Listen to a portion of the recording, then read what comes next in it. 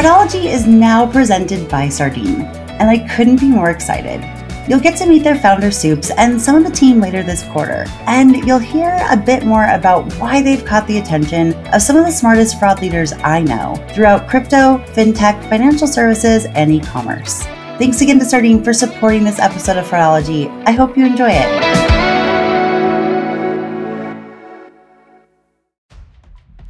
Welcome to this week's Thursday episode of the Fraudology podcast, where we dive into the science and study of online fraud from the perspective of an e-commerce fraud fighter.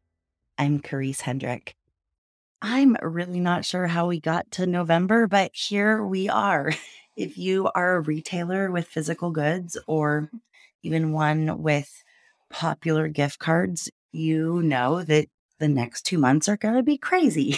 I've had several conversations with retailers lately that, especially in the last 2 years, it seems like, at least in the US, the unofficial, in quotation marks, beginning of the holiday season has been moved up from kind of Black Friday, Cyber Monday, and all of that to November 11th, which in the US is Veterans Day, and in China is Singles Day. If your company has a presence in China, you already know about Singles Day. It is so much bigger than by transaction number and volume, as well as by dollar amount, so much bigger than Black Friday and Cyber Monday combined for the country of China, for shoppers and getting themselves gifts. It's kind of like, it's been described to me as it's kind of like a made up holiday, similar to how Amazon co-opted Prime Day. And we've seen other retailers run promotions around the same time. It's kind of like that. So I know that things are about to get really busy. And I also know that that means that a lot of you will be listening while you're working and while you're looking at manual review or looking at data and analyzing it and everything else. I so appreciate it. I know that account takeovers have been such a headache for people in fraud for years. But it seems like, especially the last couple of months, it's skyrocketed. A few weeks ago, I talked about, and I mentioned it last week too, but a few weeks ago, I talked about a newer account takeover method that certainly, or at least an MO, it certainly seemed like it was due to a lot of data being exposed and credential data. But all we can do is guess. But when you're in the fraud prevention game, it doesn't always matter as much where the source of the data leak was as it does the impact, right? And kind of the cause and the effect. Yes, it's helpful to understand the cause, but we have to deal with the effect. So I continue to hear from retailers who are seeing that similar MO. So if you don't know what I'm talking about, go back, I think, 3 weeks and learn more about it. I believe I titled the episode something about a data breach. So being able to assess and diagnose account takeovers due to data breaches. But on last week's Thursday episode, I started to talk about the anatomy of account takeovers. And one of the reasons I did that is, as much as I've had several episodes talking about newer account takeover methods, the episode with the case studies has been quoted back to me several times. I know people have used some of that information in their own research, as well as communications internally with leadership, etc. There's been a lot of discussion about account takeovers throughout Fraudology, and also on webinars I've done and other things. I got to thinking about it, and I didn't think I'd ever really provided foundational information about account takeovers and how they work and why they happen and where they can be identified and how and what tools can be used and all of that. So that is what I'm doing today. Actually, it started last Thursday with part 1. And on part 1, I talked about really trying to diagnose the problem and learning more about what's needed to commit account takeovers. What are some of the motivations for using this method? And I broke down the motivations based on business model. If you follow me on LinkedIn, you may have seen that I shared a slide that a listener created to share with the rest of their company, their vendor company, to understand how different models are attacked. And I did them very generally. And obviously, if we dive in even more from one-sided retailers, so retailers that are providing and fulfilling their own goods and services, then we could go into, well, what do account takeovers for gaming companies look like versus event ticketing versus travel versus physical goods and all of that. Or two-sided marketplaces, right? It really depends on a few things. For instance, if there are in-person interactions between the buyer and the seller, if there isn't, and all that. But at the highest level. On last Thursday's episode, I broke down one-sided retailers, two-sided marketplaces, as well as fintechs and banks, and what a lot of the most common motivations for utilizing account takeover to gain access to the platforms is. And so I think that it sounds like that's been helpful already. And I love to hear how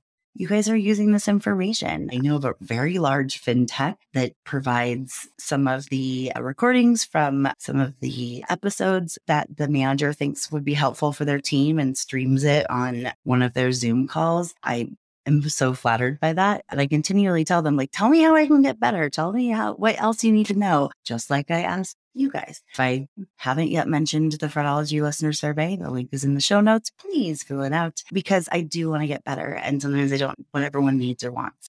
So this week, I'm really going to dive into the necessary stages of an account takeover, what each stage is, and kind of where you can identify and will detect and then prevent it at each of those points, from account login all the way through the order or the transfer process, where detection and prevention methods can be applied, and some of the most used strategies and types of technology to identify and block account takeovers in your system in the future. So I'm just going to dive right in. The first part that I wanted to talk about are the attack stages. Obviously, the first one is account login. Last week, we talked about the data that they need to and where they often get that data in order to commit account takeover. How they sourced the data, as well as what data was harvested, will come into play at account login. So, for instance, if they received a database of usernames and passwords or emails and passwords for the specific company that they're targeting, they will often do, credential stuff. Well, they'll often do a bot campaign or scripted attack and just continually try to log into all of those accounts. And depending on their motivation that we talked about last week, they might just be peeking in quotation marks where looking around in the account, determining what is available as far as stored value, whether that's loyalty points or air miles or stored credits, gift cards, stored payment methods. Did they store a credit card? Are there multiple credit cards stored? Is it an alternative payment that's been used?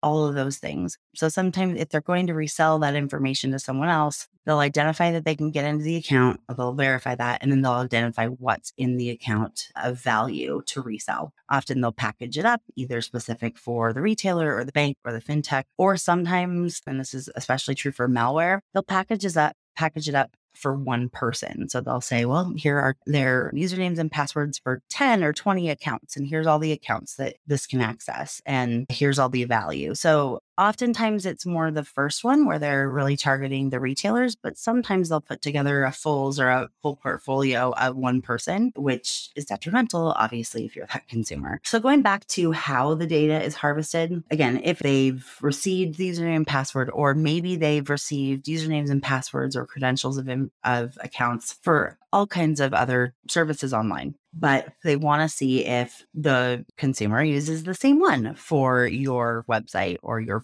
online banking, etc. So they may do credential stuffing there and trial and error. And oftentimes, if they have access to more than one password for a consumer, they can start to see the pattern, right? Is there always the same number combination, or are they always using their dog's name or something like that? And so they'll trial and error it. Also, sometimes they just need a username or an email address. And I don't know as much about this as I would like to, but I can only learn so much in a day. And I feel like this is probably a little bit more on the cybersecurity side, but it's important for us to know about. Password crackers are becoming more of a thing. I know that Al Pascal recently posted on LinkedIn an article about how easy and how quick it is for password crackers to identify passwords with 8 characters or less. And that was certainly terrifying. I don't know enough about them to understand how they work or, anything like that. I do know that the longer the password and the more special and unique or just special characters that you put into the password will help make that safer. But those are some of the, the ways that will matter. And the reason why I'm kind of going into those details is because that can help you with your diagnosis. When you see how they are behaving at login, you can understand more about what they're doing and what they have access to, which can then eventually lead to, well, how can we solve it? If they have compromised the email, this can be a challenge for sure.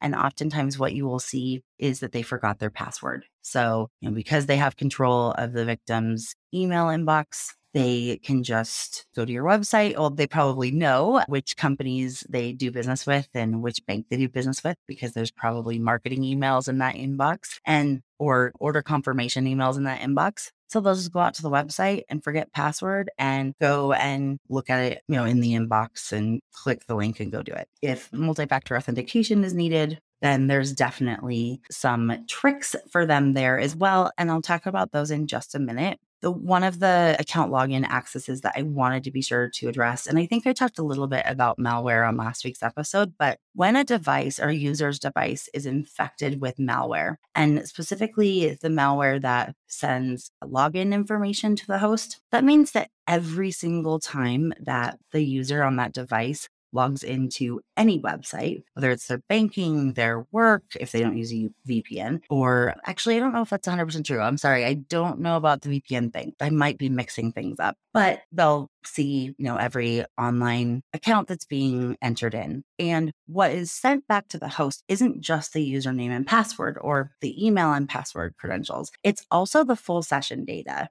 And that is terrifying. I actually had Ellie Dominance, the CEO of Q6 Cyber, on the podcast back in 2020 when we first started, way before we joined the Rolled Up Network, and have grown like 4 or 5 times since then. But I had Ellie on to specifically talk about this malware because they work primarily with financial institutions and fintechs. They do work with a pretty large handful of online companies. Some of them are because I have made introductions, because I have yet to meet any other company that has the same capabilities that Q6 does in this way, especially. But they sit in between the victim device and the host of the malware. So they are ingesting all of that data. And when their clients have accounts that come through on that, so when one of the infected devices is coming through and entering in their login information and all that session data from the device to the IP to the type of device, do they always use Droids? Do they use Apple, iOS, Macs, or PCs? Or what version of the browser are they using? Do they like Chrome? Do they like Firefox, etc.?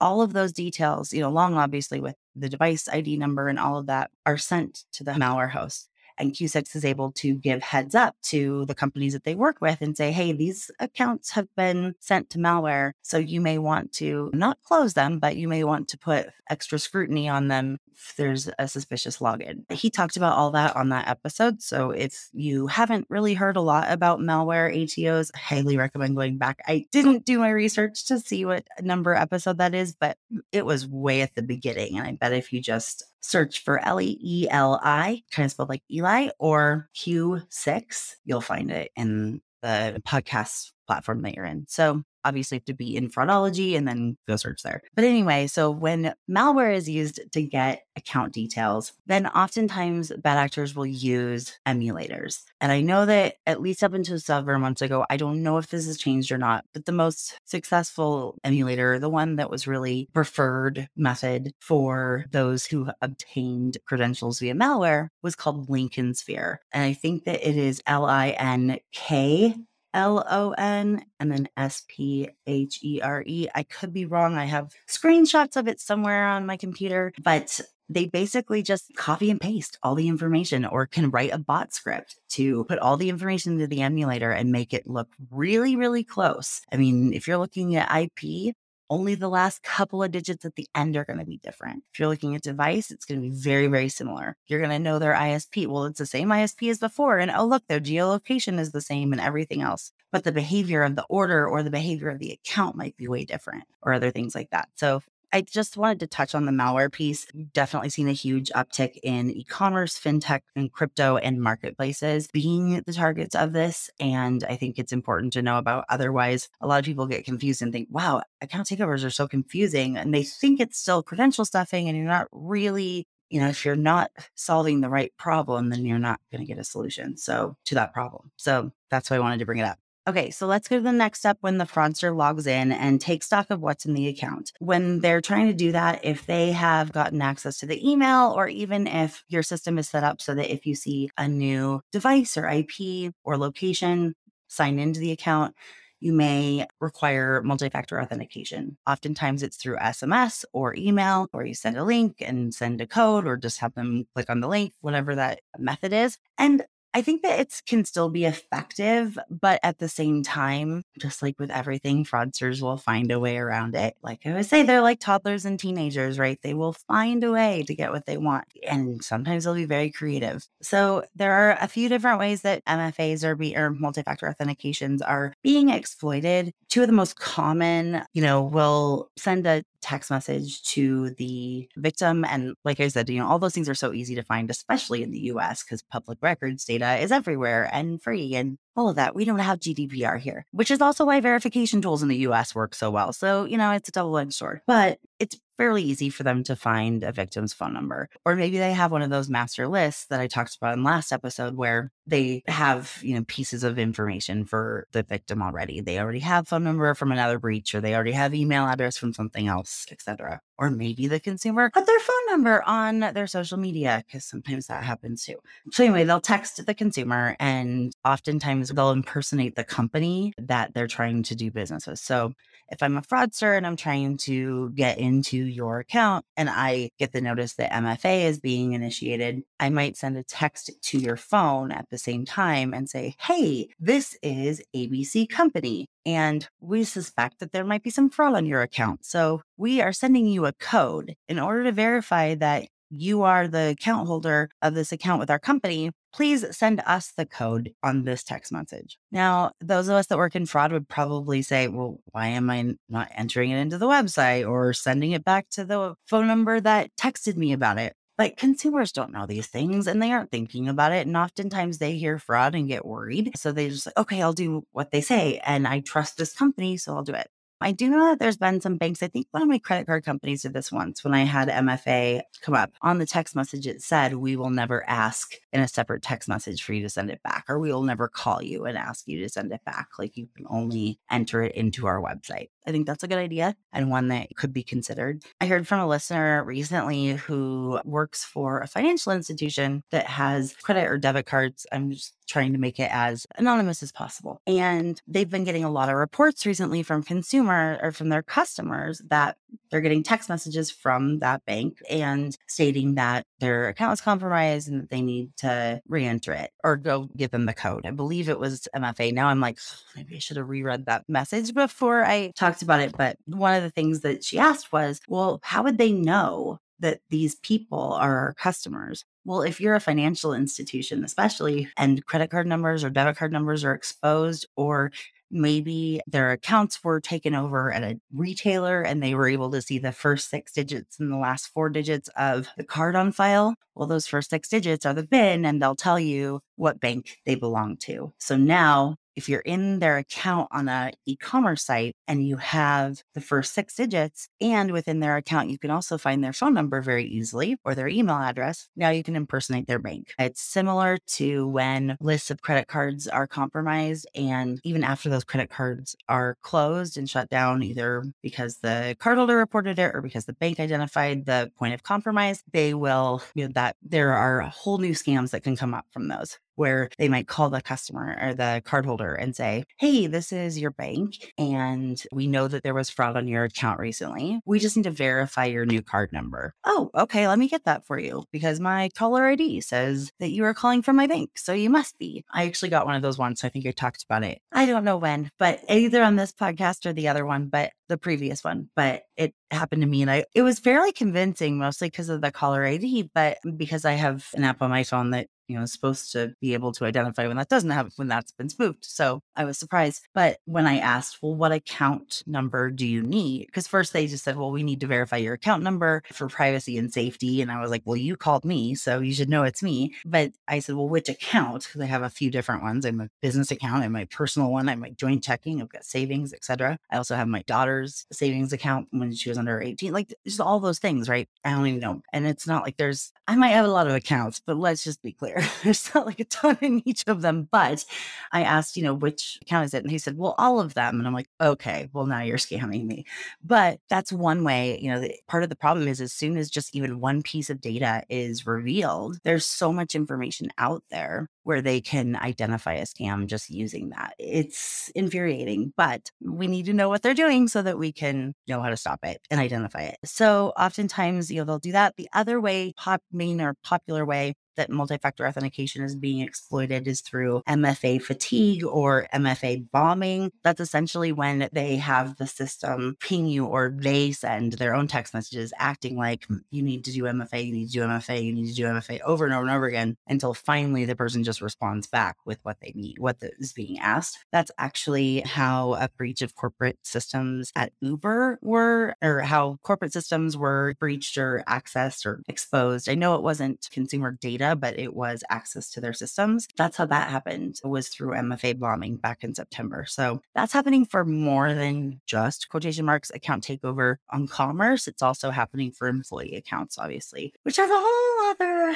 set of ramifications because, as I've talked about, there's at least one shipping carrier out there that's most popular in the US where there are a lot of there's a fair amount of employee logins for sale on bad actor forums, fraudster forums, and allowing the users or the person who buys that employee account to be able to copy paste any tracking number from that shipping carrier they've ever had and change the final status from delivered to lost in transit or returned to sender. And those are super tricky for merchants to identify. So there are so many reasons for account takeover. I might have said that last. I'm sorry, guys. Sometimes I just forget what I say. I mean, we're on episode, I want to say 143 today. Like sometimes I forget everything I've said. So I apologize. But then again, I guess not everybody listens to every episode. So maybe I shouldn't apologize. Fraudology is now brought to you by Sardine. So what is Sardine? I mean, other than a small oily fish in the herring family, Sardine is a fraud tech platform that was ultimately built by fraud fighters for fellow fraud fighters with the features that they wanted in a fraud provider when they worked for companies within financial services, e-commerce, digital banking, and consumer lending. They're a team who geeks out on the same minute data that indicate a fraud pattern or anomaly as we do, and they run investigations every day. Sardine's product is even measured with the same KPIs as you probably are. More specifically, Sardine has combined more than 30 data providers into one tool for you, benchmarked for performance into a single dashboard and API that can be used for KYC, AML, and payment fraud detection.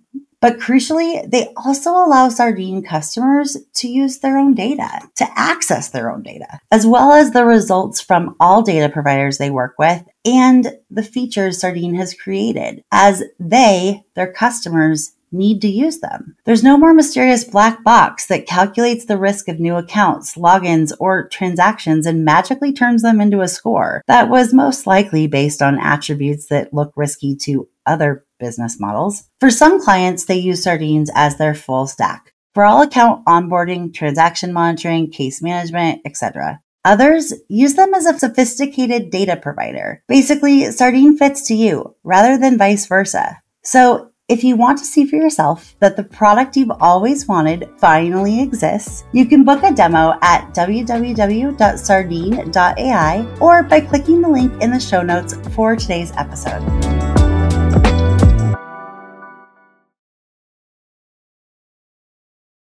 So anyway, the fraudster has, at this point in the attack stages, they've gotten into the account. They've logged in and they've looked around. They've taken stock of what's in the account. What's the amount in the account, if it's banking, investment, crypto, etc.? Are there any linked or connected accounts? What is their past purchase history? What payment methods are attached? What loyalty or store credits do they have, etc.? So they're taking stock of that. Either to monetize it immediately for themselves, like the most recent account takeover MO that I talked about a couple weeks ago that was really targeting. At that time, it was specialty retailers, so luxury goods, sneakers, electronics, anything that could then be fenced or resold very quickly. I've heard from a couple of companies that are a little bit outside that scope that are seeing something similar, but those are really the core ones that are seeing this. And this is a little bit different because they are just instantly monetizing it however they can. If there's stored value, they're using the store credit. They're using the loyalty points. If there is payment methods on file, they prefer non-card payment methods because the authorization is faster, but they'll go for cards if that's all they have. And they're just trying to get as much money right now. Other times they're taking stock either for themselves or to resell. So that makes a difference as well. It really depends on the skills, the tools, the interest and demand, whether they're going to sell the item, if they're going to actually monetize that account and cash out by reselling the items, or if they're going to sell the account. It depends on their skills. It depends on the criminal organization they're a part of. Are they a lone wolf or a loose fitting organization, or are they working in an office building in Southeast Asia and this is all they do all day long? All those things are going to matter about what skills they have and how they're going to do it. Some fraudsters specialize in, accessing accounts, then they'll sell the lists of the verified accounts, and they'll rarely monetize the accounts themselves because there's less exposure from law enforcement and there's no need to set up, a pipeline to cash out. So again, just really depends on their skills and their knowledge and their motives and intentions. It always comes back to that, right? If they're selling the data, if they're selling all the account information and login information to another party, oftentimes after that first access of the account and there's been no transaction or monetization or anything like that would be a red flag other than the one login with a random IP or device, etc., then oftentimes that can be weeks or months. You'll see the account accessed again by a different device and IP, and their mission is to cash it out. So there's just different parts of it so that you can understand the anatomy and then understand how you can dissect it, to use that analogy a little bit more into understanding it further. One of the ways that you can see if they're doing the peaking, so to speak, there's another word. I got that word from Raj Kar, actually, Khare. I hope he doesn't mind the shout out. He was at Wish previously and did some incredible research on account takeovers. I really wanted to have him as a guest, and I honestly dropped the ball in doing the work that was needed by their comms team to get permission. So I apologize. I'm falling on the sword for that. He's now at LinkedIn, and I'm hopeful that they will be okay with him coming on because I think he is just so wise and talented. One of the reasons why I am shouting him out is because he's also named in the book, The Practical Fraud Prevention by O'Reilly Publishing, written by Shoshana Marini and Galit Saporta. So because he was able to share his name in the book, I am hopeful that he's fine on the podcast. But one of the identifiers of that is that you can see multiple IPs and devices accessing the account with no fraudulent activity occurring, right? They're not monetizing it. They're just accessing it. And the transaction or the transfer or withdrawal, they're not accessing those, right? They're not committing a transaction or a transfer or withdrawal of money. So you won't have visibility into the account access part if your InfoSec team owns account logins and that. So if they have visibility into login activity and attempts, certainly worth asking. Hopefully you've already asked to have them share that information with your fraud provider. If they have account protection product, or hopefully we start seeing account protect and transaction protection services looped in together. That would be my hope. That is a conversation for a whole other day, but it's important to kind of get those logs. I heard from a merchant not too long ago that said that they recently learned that their InfoSec team was not recording those logins. And so that was very concerning for them and something that they had to work on, because that is really important. When you don't have visibility into the login, it can be much harder to identify an account takeover because you're only looking at the monetization and the transaction piece. And especially if they had access to malware, it's going to look so similar. So knowing how did they log into the account? What was the behavior between the time that they logged into the account and the time that they monetized the account? How many times were their logins? How long were they in the account? Where did they click, etc.? There are some really cool technologies out there that actually are able to track and provide all that data on how your good customers navigate your website and what those outliers are in navigating your website. Do they know exactly where the item is? Are they just different pieces like that? I'm not going to dive in too much because, again, public forum, but most of what I'm sharing, if not all, is, available publicly somewhere. So I think it's fine, but there is definitely a red line I am trying not to cross. So I also wanted to read a part of this book. Sorry, I thought I was on the right page. Yeah, so just a little bit more about this peaking piece. There will then be a watching period during which the fraudster will log in a number of times, often from the same IP address and device, and review recent activity. Sometimes this will be done on a regular schedule, mimicking the behavior of a user who routinely checks their account. During this period, extra information tied to the fraudster may be added to the account, such as phone number or address. So as they're trying to look more legitimate, if they got a successful login with a different IP and device from the user the first time, then they might set up a schedule to log in every week, especially in banking or crypto or investments where the withdrawal or the transfer can be much higher and there isn't a need for really fencing or reselling products necessarily. So those are things to know about too, where that can definitely happen. Then another part, and this is actually from Raj Kar that I just mentioned, it's also worth noting that there are often three types of fraudsters involved in an ATO attack. Raj Karl called these types the sniffer type. To me, he said peeking. So sniffer is the first one, the wanderer type, and the financial impact type. The sniffers gain the initial access. The wanderers explore and analyze the account, and the financial impactors make use of it. It's a distinction many non-fraud fighters won't find intuitive, so it's worth explaining explicitly to colleagues from other departments. Giving them names like Sniffer and Wanderer might help add a splash of personality to make the threat seem more real. It's so funny. I know both Shoshana and Galit personally, and I know that they wrote this together. And when I'm reading the book, I can almost picture which one of them contributed to each paragraph. I know they each edited each one, but like which one of them wrote the paragraph first. It's just kind of funny. I know there were a couple of things in this part they really wanted to dive into, so I just want to make sure I wasn't missing anything. Oh, and oftentimes once they get access to the account and before they're going to monetize it, they can lock the good user out. One of the first victims of the ATO attack that I talked about 3 weeks ago, when I looked at the reports from the consumers, the screenshots they provided and what they claimed about the hack of their account in quotation marks, it was interesting because some of them were saying that they used the native app and then they realized that they had an order,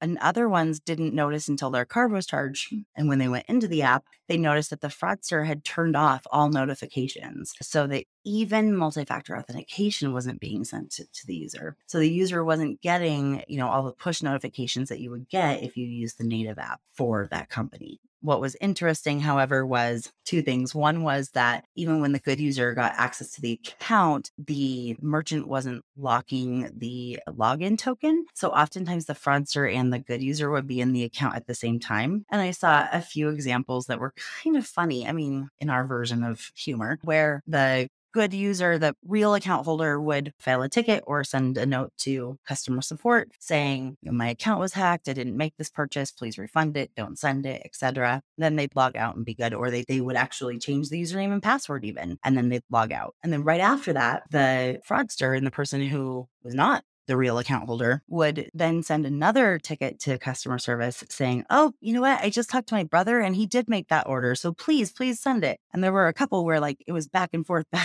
And those can be extra hard for fraud departments to investigate. And by the time you've had an attack like this, there's so much triage that is involved because now you have consumers calling you and posting on Twitter if you're not responding in the right amount of time and everything else, which is why I keep thinking that we need to move from a best practice standpoint to include disaster preparedness or emergencies, kind of like cybersecurity does too. So you already have a plan when your company faces a major ATO attack, and you've already talked to all the areas of the business to explain to them what it will be, what you'll need, etc., so that your communications team can get right on it and just put out a note. Yep, it looks like there's a lot more account takeovers than usual. This is what we recommend people to do. This is the way to, etc. Because the longer that the merchant stays quiet, the more that Reddit and Twitter and other areas of the internet just blow up talking about your business and how it's not secure. And that can be very detrimental and impact trust. But I thought it was interesting. So the other piece of this was that they were, even if the good user had gone in and changed their username and password to the account, if that actor already had access to their account, they could keep logging in with the old password or at least still have access. And it has something to do with the login tokens not expiring. So I want to get more information on that from one of the smartest merchants I know and talk about that more in another episode. But I think, learning about login tokens and how that works can be helpful because when customers were, especially people that shop online a lot, they're very savvy and they know how things should work and they know how they shouldn't. And there's also just a lot of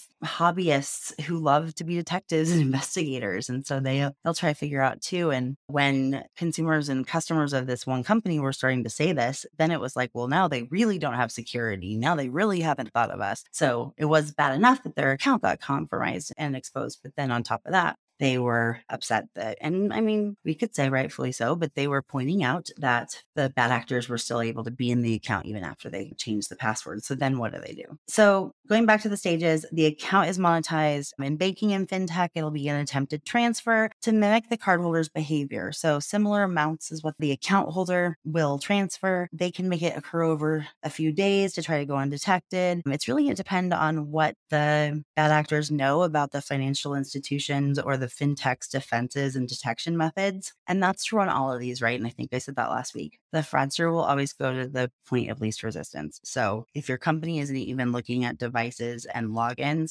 and seeing, oh, we've never seen this device or this IP or this geography log into this account before, then that's all they're going to do is just log in from other accounts and they're not going to mask anything. But then as you start to put different defenses in play, they'll start rising to that occasion. And I think it's to know not only what they're doing now, but what comes next. And that's something that I've definitely been privileged to learn from so many people. But just, okay, if we clear up this hole, then we're going to have another one. And another listener pointed that out to me the other day where they said that they had account takeovers. They put some things in play, such as if we see a new device plus new behavior, we're going to require multi-factor authentication, or we're going to require them to re-enter their credit card, the full credit card number before completing the transaction. Well, now they've seen a different type of attack, not through account takeover, but now they've seen, different credit card attacks that are looking legitimate. So they'll always kind of, they'll move all where they need to. As far as monetizing e-commerce and marketplaces, they'll transfer loyalty points or air miles to one master account and sell it. Same with stored credit or gift cards, stored payment method for purchasing online gift cards, or, physical goods. They need to set up a drop address or, pick up an access point, or try to reroute with shipping carriers. So there's just different methods there. I am going longer than I expected even for this second episode, but I am trying to kind of go through it. So I think I've talked a fair amount of different identification and prevention methods. As far as detection, that's really going to happen at the login as well as for behavior. And depending on the sophistication of your account takeovers and the volume, as well as the amount of damage that they're making, not only to dollar amount that you're having to reimburse the customers whose accounts have been compromised, but also in the trust piece and just how prevalent it's getting, words getting out that they don't feel safe using your site or your bank or your crypto or whatever it is. Then there are other things. There's behavioral biometrics. There's some really great technology out there that can help you identify even how someone is typing in the password, right? So one of the demos I received, and this was a few years ago, and I know that this tool has actually been enhanced even more, but they used the analogy of, and actually they showed me, they used their coworker's laptop and their coworker's password for an account. Well, I think it was a dummy account, and still the biometrics wasn't correct, even though the device and the password were accurate. And that's because they were logging the cadence of how the password was entered. They were monitoring how the phone was being held. Are you typing with your thumbs or your fingers, etc.? So these are the kinds of things that as a consumer, it's a little bit creepy, but as a fraud fighter and fraud professional, it's pretty awesome. So there's different layers of protection and detection depending on factors such as your budget and the impact and all of that. For authentication, multi-factor authentication can obviously be used. That's really, something something you have, something you are, I think is what they say. So there are a lot of efforts to social engineer via text, as I mentioned before, but there are also other spins on multi-factor authentication. There's dynamic MFA. There's so many different options out there. So I think it's good to know what those are, whether it's for right now or for when there's an attack and okay, if there's a really big attack, these are the different levers we can pull or that we can go to very quickly to increase and enhance our security. Some cases are requiring ID document verification. So, instead of a multi-factor authentication, if it just really doesn't look like it's the same person logging into the account, they can ask for them to upload a picture of their driver's license using one of the ID doc verification providers. That's a use case that's starting to get more popular. But it really depends, right? If someone's just trying to buy some clothes, they're probably not going to want to update or give you a picture of their driver's license and a selfie of themselves or just the picture of the driver's license. But if they're trying to access a marketplace account where they're going to stay in someone else's home or drive someone else's car or ride in someone else's car or all kinds of other use cases, then they'll probably feel fine doing that. So it really just depends on so many factors about the business, but that's another option. You can also look at things that you can do internally and not, I think there needs to always be a combination of internal effects and as well as, or internal solutions as well as external third party. You can look at account changes and combinations, right? So if it's a new device and they just change their email or phone number or their address or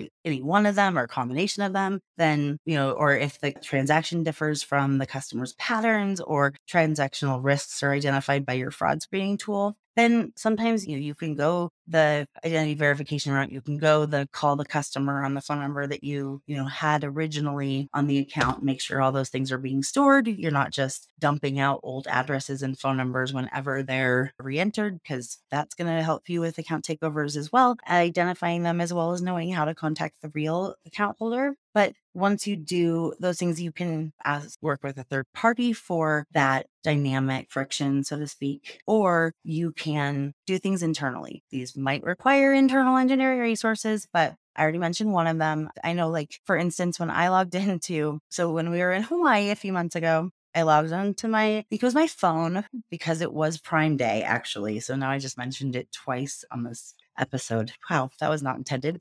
And because I was on my same device I have been, but because I was in Hawaii and probably because I was spending more money on one transaction than I usually do, Amazon asked me to enter my CVV, the last 3 digits on the back of my card. Then I think they also asked for a full card number at some point. And I was like, absolutely, I'll do that because I know exactly why you're doing it. These are the kinds of things when you see big companies do things like that, I often will use those in conversations with leadership at merchant locations who are pushing back and saying, well, friction's bad. Friction's the F word. Well, don't forget targeted friction from the episode last Tuesday with Mike Lewis, who is the head of engineering and machine learning for risk at Square, as well as Sean Colpitts, who is a senior fraud investigator for Just Eat Takeaway. Mike talks about targeted friction and how this is something that Airbnb really cornered and identified and talked about. And there's actually a link to that original article in the show notes of that episode from 2 weeks ago. Episode 143. How can I remember them all?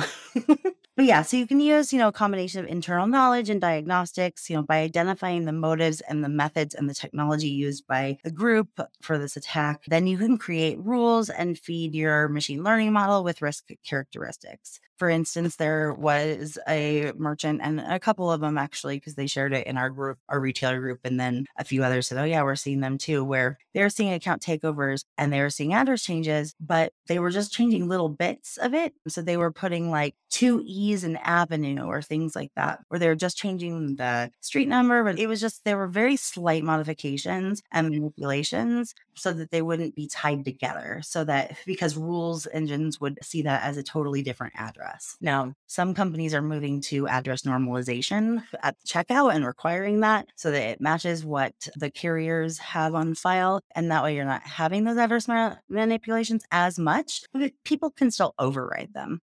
And they think, oh, well, I'm using the same drop address as I did for 2 other accounts, but this time I'm just going to put 2 A's in avenue at the beginning, and their system isn't going to tie it together because it's different. And for rules engines, rules only, that's true. But thankfully, there are so many other systems out there that that's not always the case right now. All right. I think that I have gone through, I've exhausted my list, and I hope that this has been helpful for you guys. Like I said, it's kind of hard to do these types of things without slide decks and without having specific companies that I'm talking to for training and just without visuals. But I hope that it was helpful. I know that a few people took quite a bit of notes on the first part of this episode. So I hope that this was the same for you too. I have a couple of really good interviews. One was really tough and a hard subject, but so important for all of us to know, coming up in the next couple of weeks. And don't forget, the Fraud Awareness Week is coming up in 2 weeks. I believe it is the second full week of November is what I want to say it is. So if your company is not signed up to be a participating member, I'm actually talking to myself as well, because I told Haley Wyndham when she gave the challenge that I would do that, and I haven't yet. So there we go. I'm reminding myself too, but you can go to ACFE and register there. All right, you guys, I hope that this was helpful. I know account takeovers are not easy and they change a lot and they can be stressful, but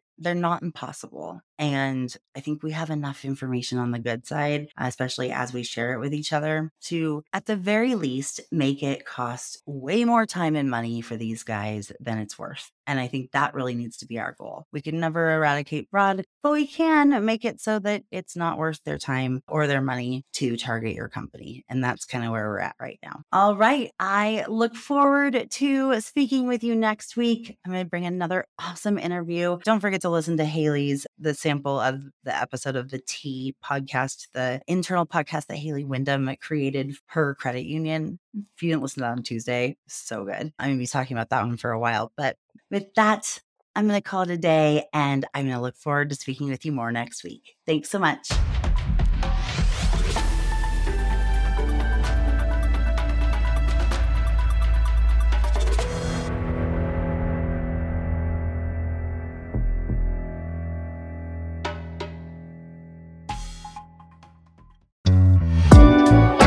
Thank you again to Sardine for sponsoring this episode of Fraudology and for supporting information sharing and collaboration across the FraudFighter ecosystem.